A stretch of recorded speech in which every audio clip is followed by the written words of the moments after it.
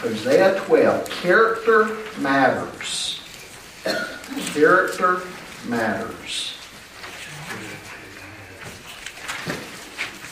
Thank you.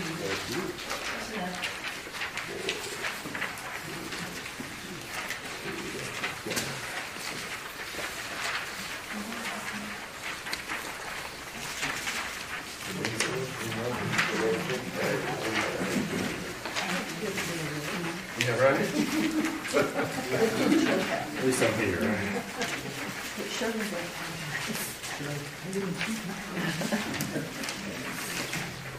Okay, thank you, sir.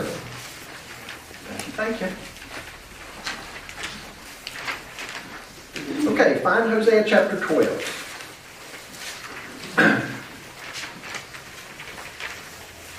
And because the way we finished up 2 weeks ago, chapter 11, that goes down into chapter 12, I'm going to pick up reading in verse 2 of chapter 12. Okay?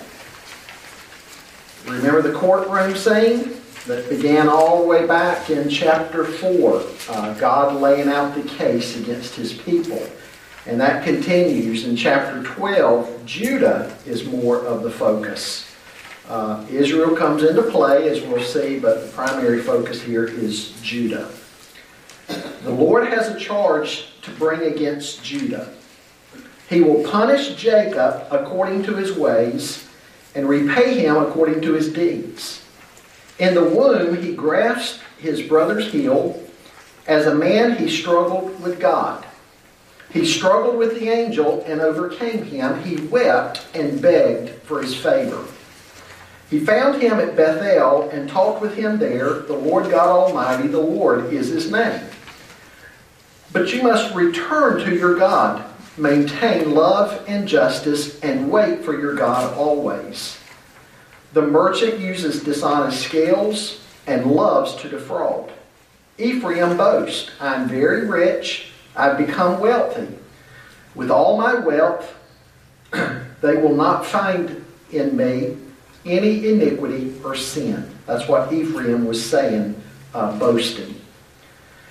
I have been the Lord your God ever since you came out of Egypt. I will make you live in tents again, as in the days of your appointed festivals. I spoke to the prophets, gave them many visions, and told parables through them. Is Gilead wicked? Its people are worthless. Do they sacrifice bulls in Gilgal? Their altars will be like piles of stones on a plowed field. Jacob fled to the country of Aram. Israel served to get a wife, and to pay for her he tended sheep. The Lord used a prophet to bring Israel up from Egypt. By a prophet he cared for him. But Ephraim has aroused his bitter anger. His Lord will leave on him the guilt of his bloodshed, and will repay him for his contempt. Glenn, I'm going to have you back off the sound a little bit. It's pretty loud.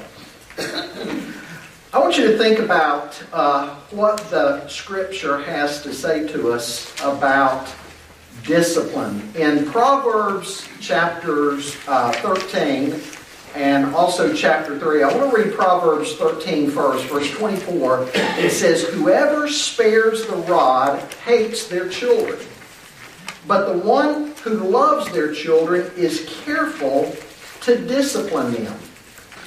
And then back in chapter 3 of Proverbs, verses 11 and 12, it says, my son, do not despise the Lord's discipline, and do not resent his rebuke, because the Lord disciplines those he loves. As a father, the son he delights in. And then over in Hebrews chapter 12, I want you to listen to what's said there. Hebrews chapter 12, beginning in verse 5, the Scripture says there, and have you completely forgotten his word of encouragement that addresses you as... Have you completely forgotten this word of encouragement that addresses you as a father addresses his son? It says, my son, do not make light of the Lord's discipline, and do not lose heart when he rebukes you. Because the Lord disciplines the one he loves, and he chastens everyone he accepts as his son. Endure hardship as discipline. God is treating you as his children. For what children are not disciplined by their father? If you are not disciplined, and everyone undergoes discipline, then you are not legitimate, not true sons and daughters at all. Moreover, we have all had human fathers who disciplined us, and we respected them for it. How much more should we submit to the Father of spirits and live? They disciplined us for a little while as they thought best, but God disciplines us for our good in order that we may share in His holiness. No discipline seems pleasant at the time, but painful. Later on, however, it produces a harvest of righteousness and peace for those who have been trained by it. Discipline. We discipline our children, and God disciplines His children as well.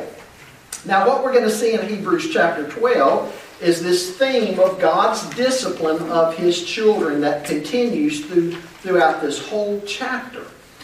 And as we've seen in previous weeks, it's too late for Israel, the northern kingdom.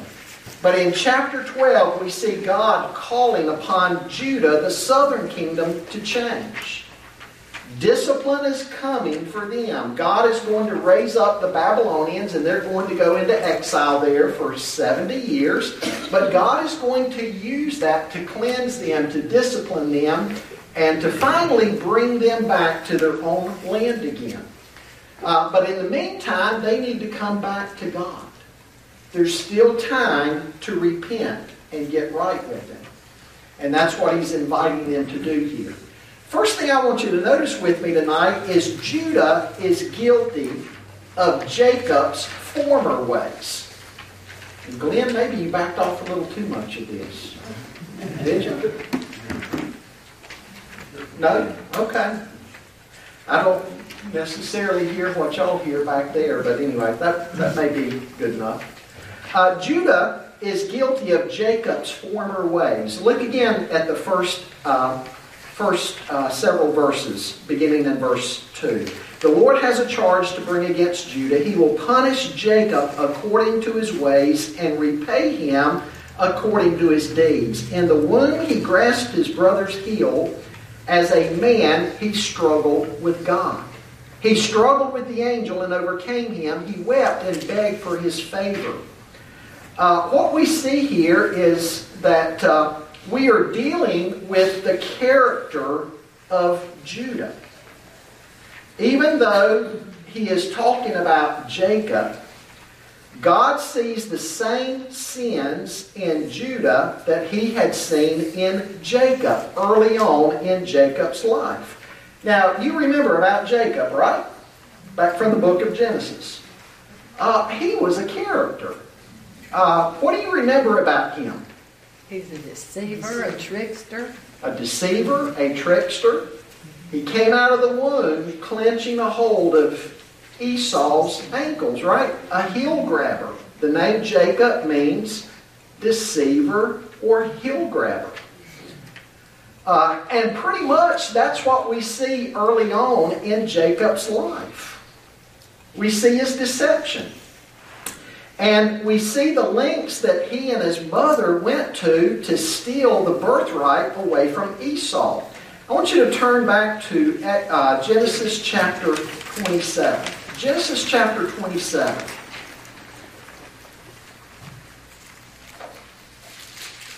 In Genesis 27 it says, when Isaac was old and his eyes were so weak that he could no longer see, he called for Esau, his older son, and said to him, my son, here I am, he answered. Isaac said, I am now an old man and don't know the day of my death. Now then, get your equipment, your quiver and bow, and go out to the open country to hunt some wild game for me. Prepare me the kind of tasty food that I like and bring it to me to eat, so that I may give you my blessing before I die. Now Rebekah was listening as Isaac spoke to his son Esau. When Esau left for the open country to hunt game and bring it back, Rebekah said to her son Jacob, look, I overheard your father say to your brother Esau, bring me some game and prepare me some tasty food to eat, so that I may give you my blessing in the presence of the Lord before I die.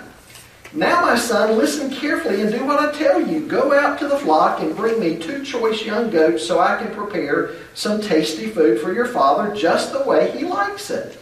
Then take it to your father to eat so that he may give you his blessing before he dies. Jacob said to Rebekah, his mother, but my brother Esau is a hairy man, while I have smooth skin. What if my father touches me? I would appear to be tricking him and would bring down a curse on myself rather than a blessing. His mother said to him, my son, let the curse fall on me. Just do what I say. Go and get them for me.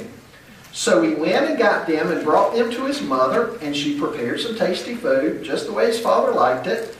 Then Rebekah took the best clothes of Esau, her older son, which she had in the house, and put them on her younger son Jacob. She also covered his hands and the smooth part of his neck with the goat skins.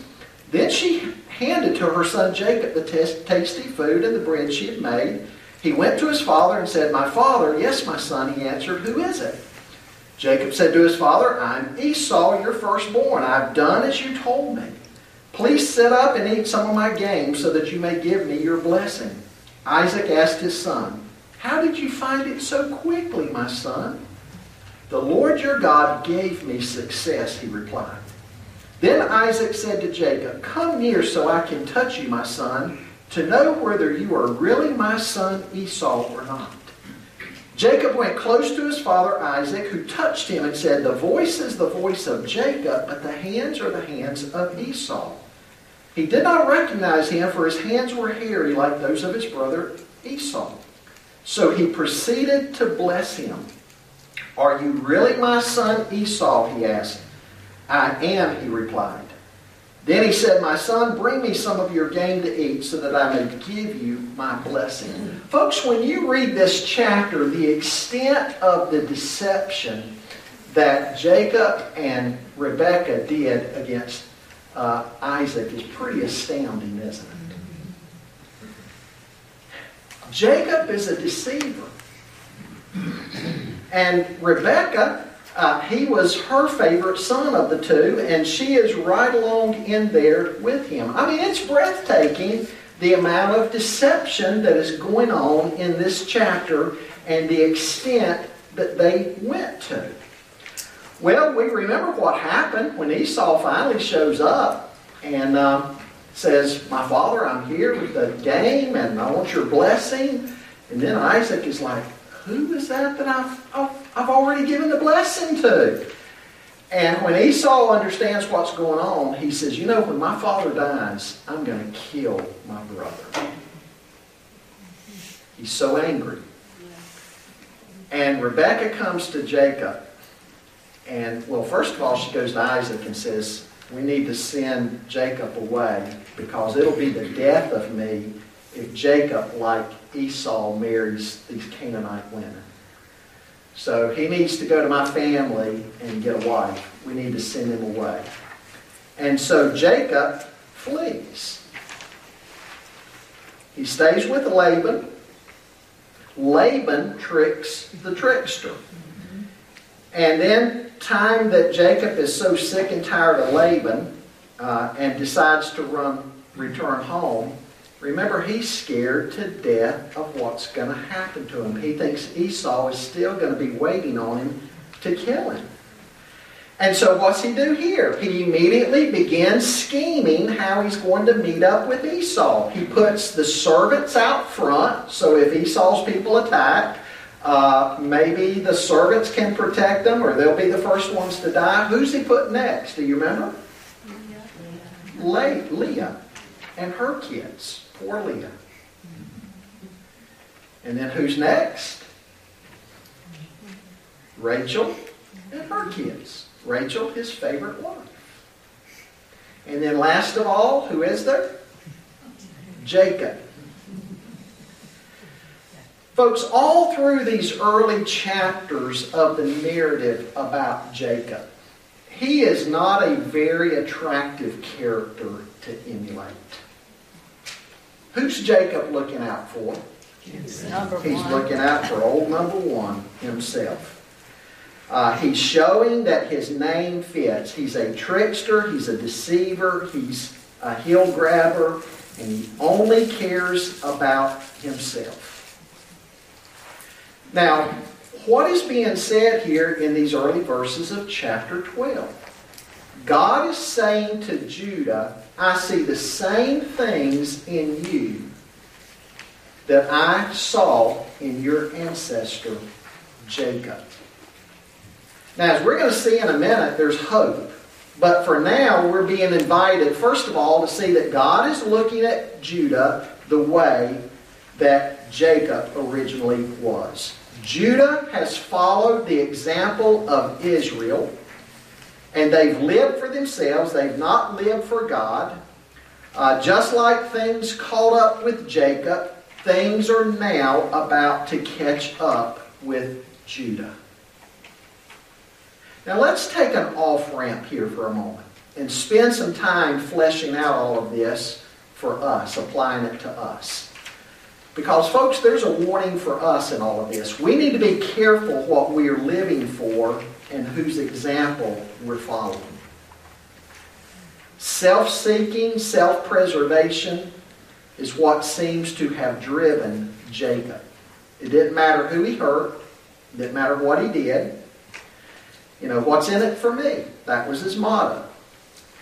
And if we're not careful, especially when we look at the condition of the world today, it can be a temptation to start living this way, right? Just living for the world and the things of the world and what's around us. You know, we can be like the rich fool in Luke chapter 12 who had a bumper crop, and he said, I know what I'll do. I'll tear down my barns and build bigger barns to store my harvest this year that was so good. And then I'll sit back and say to myself, self, you got it made. Eat, drink, and be merry. Hey, things are great. And you remember what Jesus said God said to him? You fool, tonight your soul is going to be required of you. In Matthew chapter 6, Jesus said we're to seek first the kingdom of heaven, right? Seek first the Lord and His kingdom. And He'll take care of everything else in our lives. So folks, we've got to be very careful that we're not like Jacob and we're not like Judah who followed Jacob's example. Living for the world, the things of the world, living for ourselves, just trying to make it through life, look after old number one, and get out of life what we can for ourselves and forget about everybody and everything else. We need to be careful that we're not living that way. It's a temptation to live that way. We need to evaluate our lives, and we also need to ask ourselves, who are we allowing to shape our lives? What examples are we following? Who are we trying to emulate? You know, we tell our kids as they're growing up that bad company can corrupt good character, but you know, the same is true for adults, right? Who's shaping your life? What examples are you following? Who are you listening to in life? God calls us to be different. God called upon Judah and Israel both to be different. They were to be a light to the nations. But you know, like a frog in a kettle, they had become like the Canaanites around them. The frog in the kettle, you know, the heat gets turned up gradually. It doesn't even notice it until it's finally boiled. And that's how they were when they got into the promised land. They gradually copied the Canaanites more and more and more. They didn't drive them out like God had commanded them to. They let many of them stay there. And they ended up becoming too much like them. And we're going to see a specific example of how they did this in a moment. But the Israelites and the people of Judah became like the world. It seems like the Canaanites were influencing Israel and Judah more than Israel and Judah were influencing the Canaanites. It was the exact opposite of how it was supposed to be. And you know, for us, it can be a whole lot easier to just blend in, can't it? Just blend in and go along to get along. Just kind of go with the flow, go with the tide, Hey, make life easier on yourself. Don't rock the boat. Just kind of swim with the stream with everybody else. But we're being cautioned in the Scripture not to live that way. We need to evaluate very closely also our friendships and our values. We know that we are to witness to everybody. And so that may mean that we need to intentionally be around people who are not like us in our faith so we can hopefully impact them. But we need to beware at the same time. We don't need to start blending in with them or becoming like them. Because again, that can be a temptation. We need to pay attention to the examples that we're following and the example that we are setting.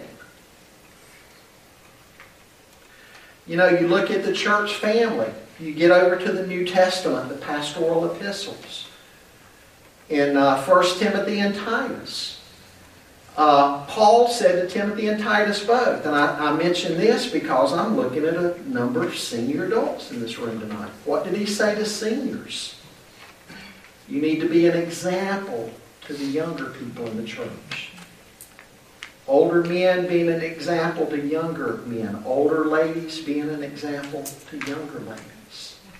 None of us is an island unto ourselves. We're to evaluate who's influencing us and who we're influencing. Jesus said we're the salt of the earth and we're the light of the world. Are we living that way? What did salt do in ancient times? It preserved meat from corruption. Jesus is saying that's the role the church is supposed to be playing in society, stemming the tide of corruption.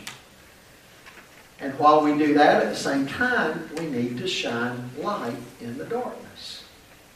We need to do both. And so we need to make sure that Israel and Judah are a lesson to us today in the church. Because remember what happened to them. You know, God took drastic steps in disciplining His people.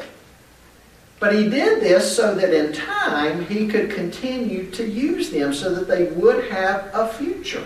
So God's ultimate plan was for good, but that was going to be a long time coming. Just like Hebrews 12 said, discipline for the moment can be what? It can be very painful.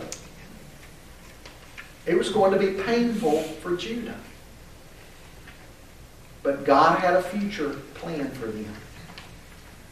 You know, I wonder what God could do with us sooner if we stayed on track with Him and followed Him instead of becoming too much like the world. Have you wasted months and years and decades of your life? Second thing I want you to see tonight, though, Judah is invited to follow Jacob's latter ways. His latter ways. Look at the end of verse 3. It says, as a man he struggled with God. After he's talked about the negative things in Jacob's life, he says, as a man he struggled with God. He struggled with the angel and overcame him. He wept and begged for his favor. He found him at Bethel and talked with him there. The Lord God Almighty, the Lord is His name. Aren't you glad that Jacob's life of trickery and deception was not the final chapter of his life? In these verses, what God is mentioning is a life-changing moment in Jacob's life. When Jacob was on the way back to meet up with Esau, remember again, he's scared to death. And that prompts him to get along with God one night, and he's really seeking the face of God. He's struggling with God. In fact, the Bible tells us he wrestled with the angel of the Lord. And what was the result of that? He was lame the rest of He his was life. lame after that. But what happened with his character? he became, instead of a stinker, he became a little bit softer. Yeah. He was a changed man. God changed. He was different after that encounter with God. Yep. And so to commemorate that difference, God gave him a new name. Instead of the deceiver, the heel grabber, the trickster, God changes his name to what? Israel, meaning one who is a prince with God. And his sons are going to be the leaders of the 12 tribes of Israel. The point is that is being made here, Judah needs an experience with God just the way Jacob had an experience with God. In the first verses of the chapter, God's saying to Judah, I see too much of the old Jacob in you. But I want you to remember who Jacob became. The changed man. And what God is inviting Judah to do is follow that same trajectory as well. There's hope for them, but look at what he goes on to say in verse 6. But you must return to your God. Maintain love and justice and wait for your God always. It's not going to be easy, just like it wasn't easy with Jacob. But it can happen. It's possible. So on the one hand, they can continue on the pathway they're going, and they can have God repay them for all of their ways, or they can have a life-changing encounter with God that changes them. So folks, don't overlook what's happening here. This is a call for a people, a nation, to return to the Lord before it's too late. Boy, wouldn't that be great for America? And this change will be a change that is not fly-by-night either. It's not momentary. In verse 6, they are invited to change to the point where they can maintain love and justice and continually wait upon God. So he's inviting them to a wholesale change.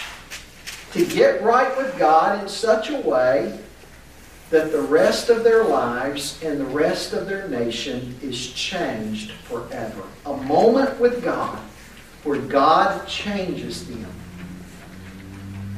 and puts them back on the right path again. Now, as evidence that this change needs to happen, he gives an example of how they are currently living that shows that they are not being who God called them to be. Look at verse 7. In verse 7 he says, the merchant uses dishonest scales and loves to defraud. Ephraim boasts, I am very rich, I have become wealthy. With all my wealth they will not find in me any iniquity or sin. He's pointing out in verse 7 that they have become a nation of thieves. Folks, the Canaanites were known for this. They were known as a thievery people. And again, Judah and Israel in the land of Canaan, instead of driving them out and being different, they've allowed the Canaanites to remain. They've become like them. As the Canaanites were a people of thievery, Judah has likewise become a people of thievery. What's being said here is the world around them is having a bigger influence on them than they are having on the world.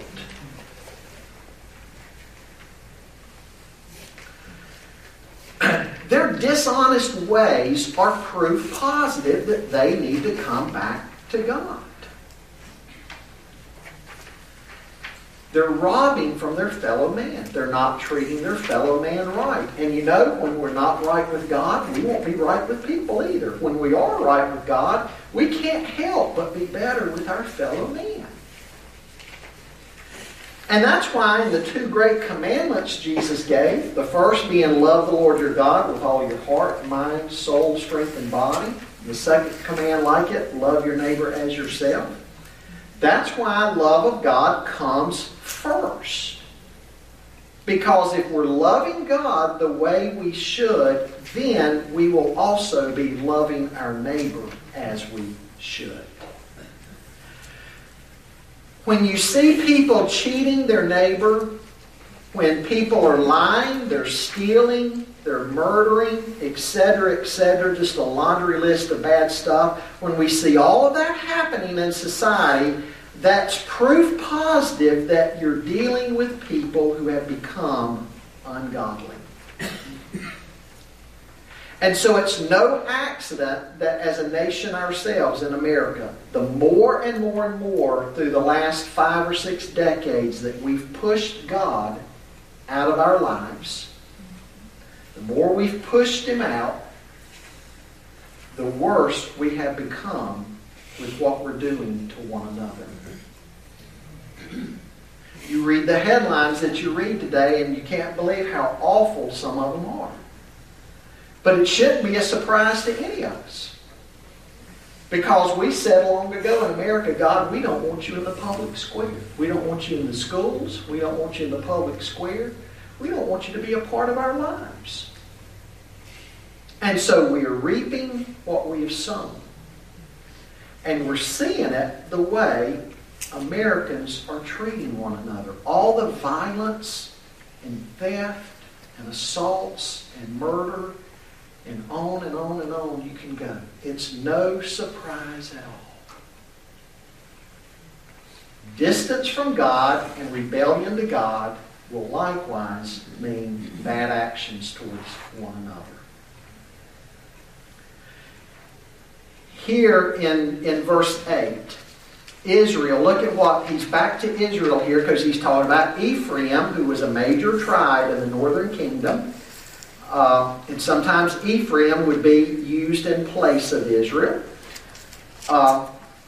They are boasting over how rich they have become, but he's pointing out that they've become rich because of the way they've been so dishonest. You know, the Bible doesn't condemn wealth. Wealth is not the issue. Some of the godliest people in both the Old and New Testament were wealthy people. But it matters how you become wealthy. Are you wealthy because you cheated people? Are you wealthy because you stole? God is saying of them that they are boasting about their wealth, but they've gotten their wealth in all the wrong ways. And again, this shows that they are people who become just like the Canaanites around them. God's inviting them to change, but once again, He's saying, if you don't return to me, that same bondage that you experienced in Egypt is coming again. It's just going to come through different nations. He goes on to say here in verse 9, the second part of it, I'll make you live in tents again as in the days of your appointed festivals. So God's saying, you're going to lose your homes. You're going to lose your land. You're going to be back in homes, temporary dwellings, the way you were when I brought you out of Egypt, because I'm going to send you out of the promised land. I'm going to carry you away from there. So you're going to be living in tents again. You're going to lose everything you got.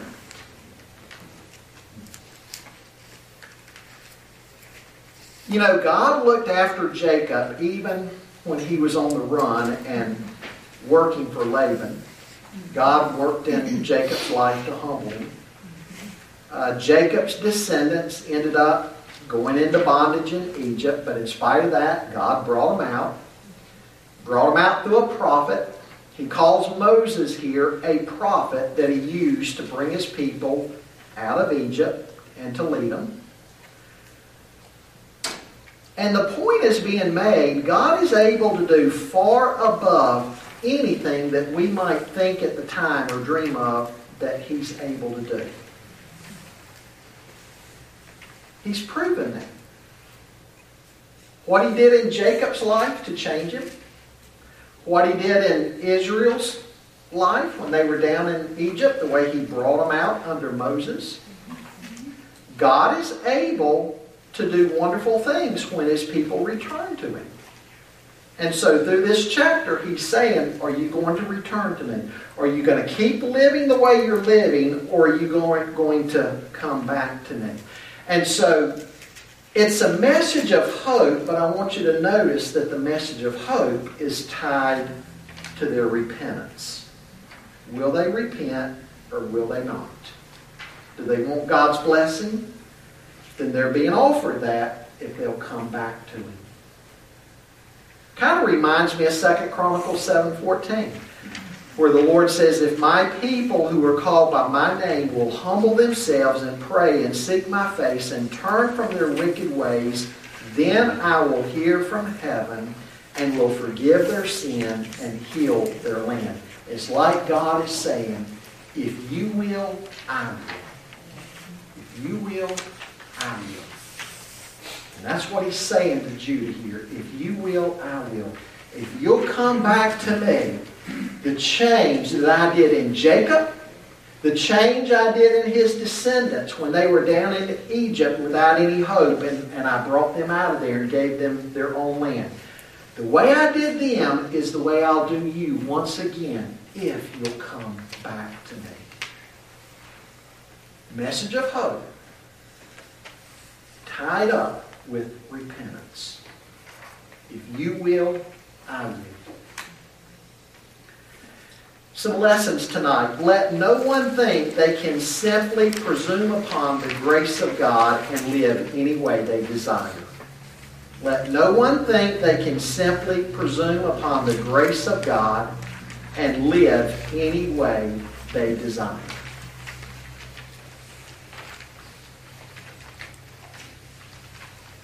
How's that apply to Judah and Israel? They thought because they were called by the Lord's name, they could do anything they wanted to do. They presumed upon His grace. Thought they could live any way they wanted to.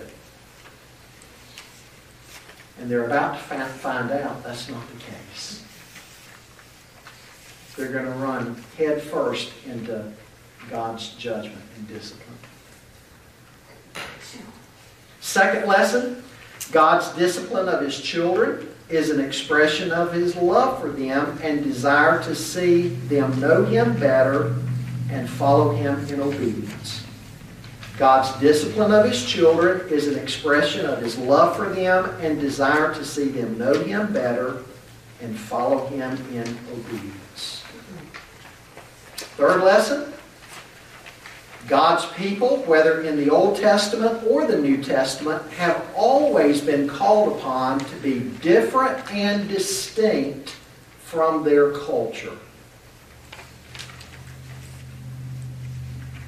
God's people, whether in the Old Testament or the New Testament, have always been called upon to be different and distinct from their culture. Fourth, where faith is real, we should be concerned to treat our fellow man with honesty and respect.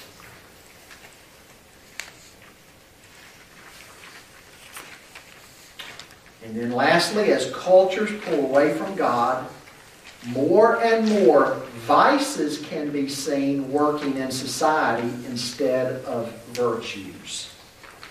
Vices can be seen working in society instead of virtues. Did I go too fast? Repeat number 2 one more time. Number 2? Number 2, God's discipline of His children is an expression of His love for them and desire to see them know Him better and follow Him in obedience.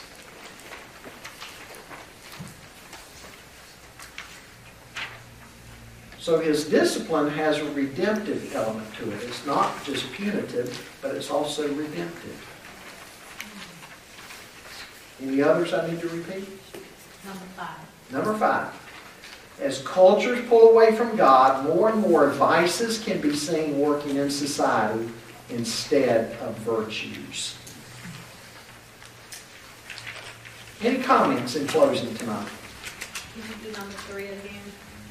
Number 3. God's people, whether in the Old Testament or the New Testament, have always been called upon to be different and distinct from their culture.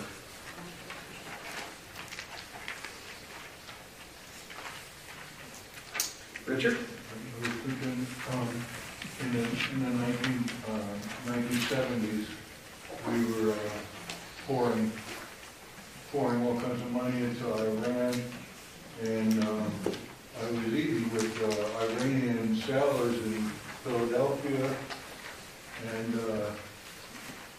all your magazines would say that Iran is now good news because now it's a buffer between Russia and the Middle East. And we were even giving them the latest fighter jets, was the F-16 Tomcat. And then you see things, but you see things turned upside down in a hurry, and now you see everything going opposite. And I'm thinking in the 1970s, there was a lot of things were permitted and legislated and allowed in America that caused that upside down situation in Iran. Everything turned around. Now, everything's opposite, and there are greatest enemies now. But it's God's discipline on our country. Sure. But like you say, God will turn that around again. But like you say, that Chronicles 7:14. Yeah, 2 Chronicles We, 7:14. as a nation, humble ourselves and seek God. We can get back to where we were. Unbelievable. But there's one other side to that.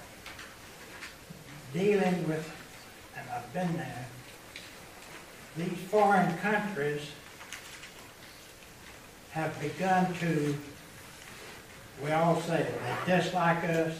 It's not that. They distrust America. I've had in Saudi Arabia, I had the sheikh to tell me, we were talking, and he says, we do not trust the American government. And I agree with him. We elect people here that we think they're good folks. We really like them. We vote for them. We send them up to, once they get inside the belt loop in D.C., the air and the water, something's wrong with it, because automatically they become corrupt. Yeah. And the American government has done things overseas Sure. that I have already witnessed. They look at America, we don't trust you. Yeah. That's our problem. Our problem. Sure. We send the crooks up there Yeah. that corrupt the world. Because again, as we become distant from God, Yeah. we have adopted vices instead of virtues. And they Lying and corruption, part of it. That's become a part of American culture now from the top down. And now they've adopted the old saying, you got a friend fond and true, do him before he does you. And that's what they're doing. Yeah. Sure. Yep. And people are not waking up to what we're sending to Washington. That's true. Very And true. it's very evident right now. You look at it on TV and you want to get up and kick it in. I agree. But that too is the judgment of God, because God gives us, as I've told you plenty of times before, God gives us not the leaders that we need, but the leaders that we deserve. That's right. Exactly. And the primary is going on right now. Yeah. It's a chance for us to really see which candidate we feel would be the one that God would have there. And I'll tell you something else I have not seen in years. And I mean years. Used to, in the summertime especially, revival, they start on Sunday night. Oh, everybody gets to, yeah. But and it lasts a week, Sunday night to the next Sunday. Every night you got a revival. What happened to that? We don't even have Wednesday night service anymore. We don't have Sunday night service anymore. Where's it going? A lot of pastors stopped inviting people in to do revivals because after Sunday night, not even the church leaders, not even the deacons, for instance, would show up. You'd show up to revival services. Think back. Monday night, Tuesday night, nobody'd be there. People just don't come out. And that says volumes about people too. Pastors would be embarrassed. They'd invite somebody in to do a revival, and the person would be there Sunday and Sunday night, and things would be going great. Monday, it's like, where's the congregation gone? And the visiting evangelist is sitting there preaching to pews. But again, that says volumes about us too, that we don't even give God Sunday. It was 2-week revivals, just like VBS. Then it became 1-week revivals, and then it was Monday to Thursday, and then Monday to Wednesday, and then some I've seen is Sunday to Tuesday night. So, and now they've disappeared. Yeah. Yeah. But it's so encouraging.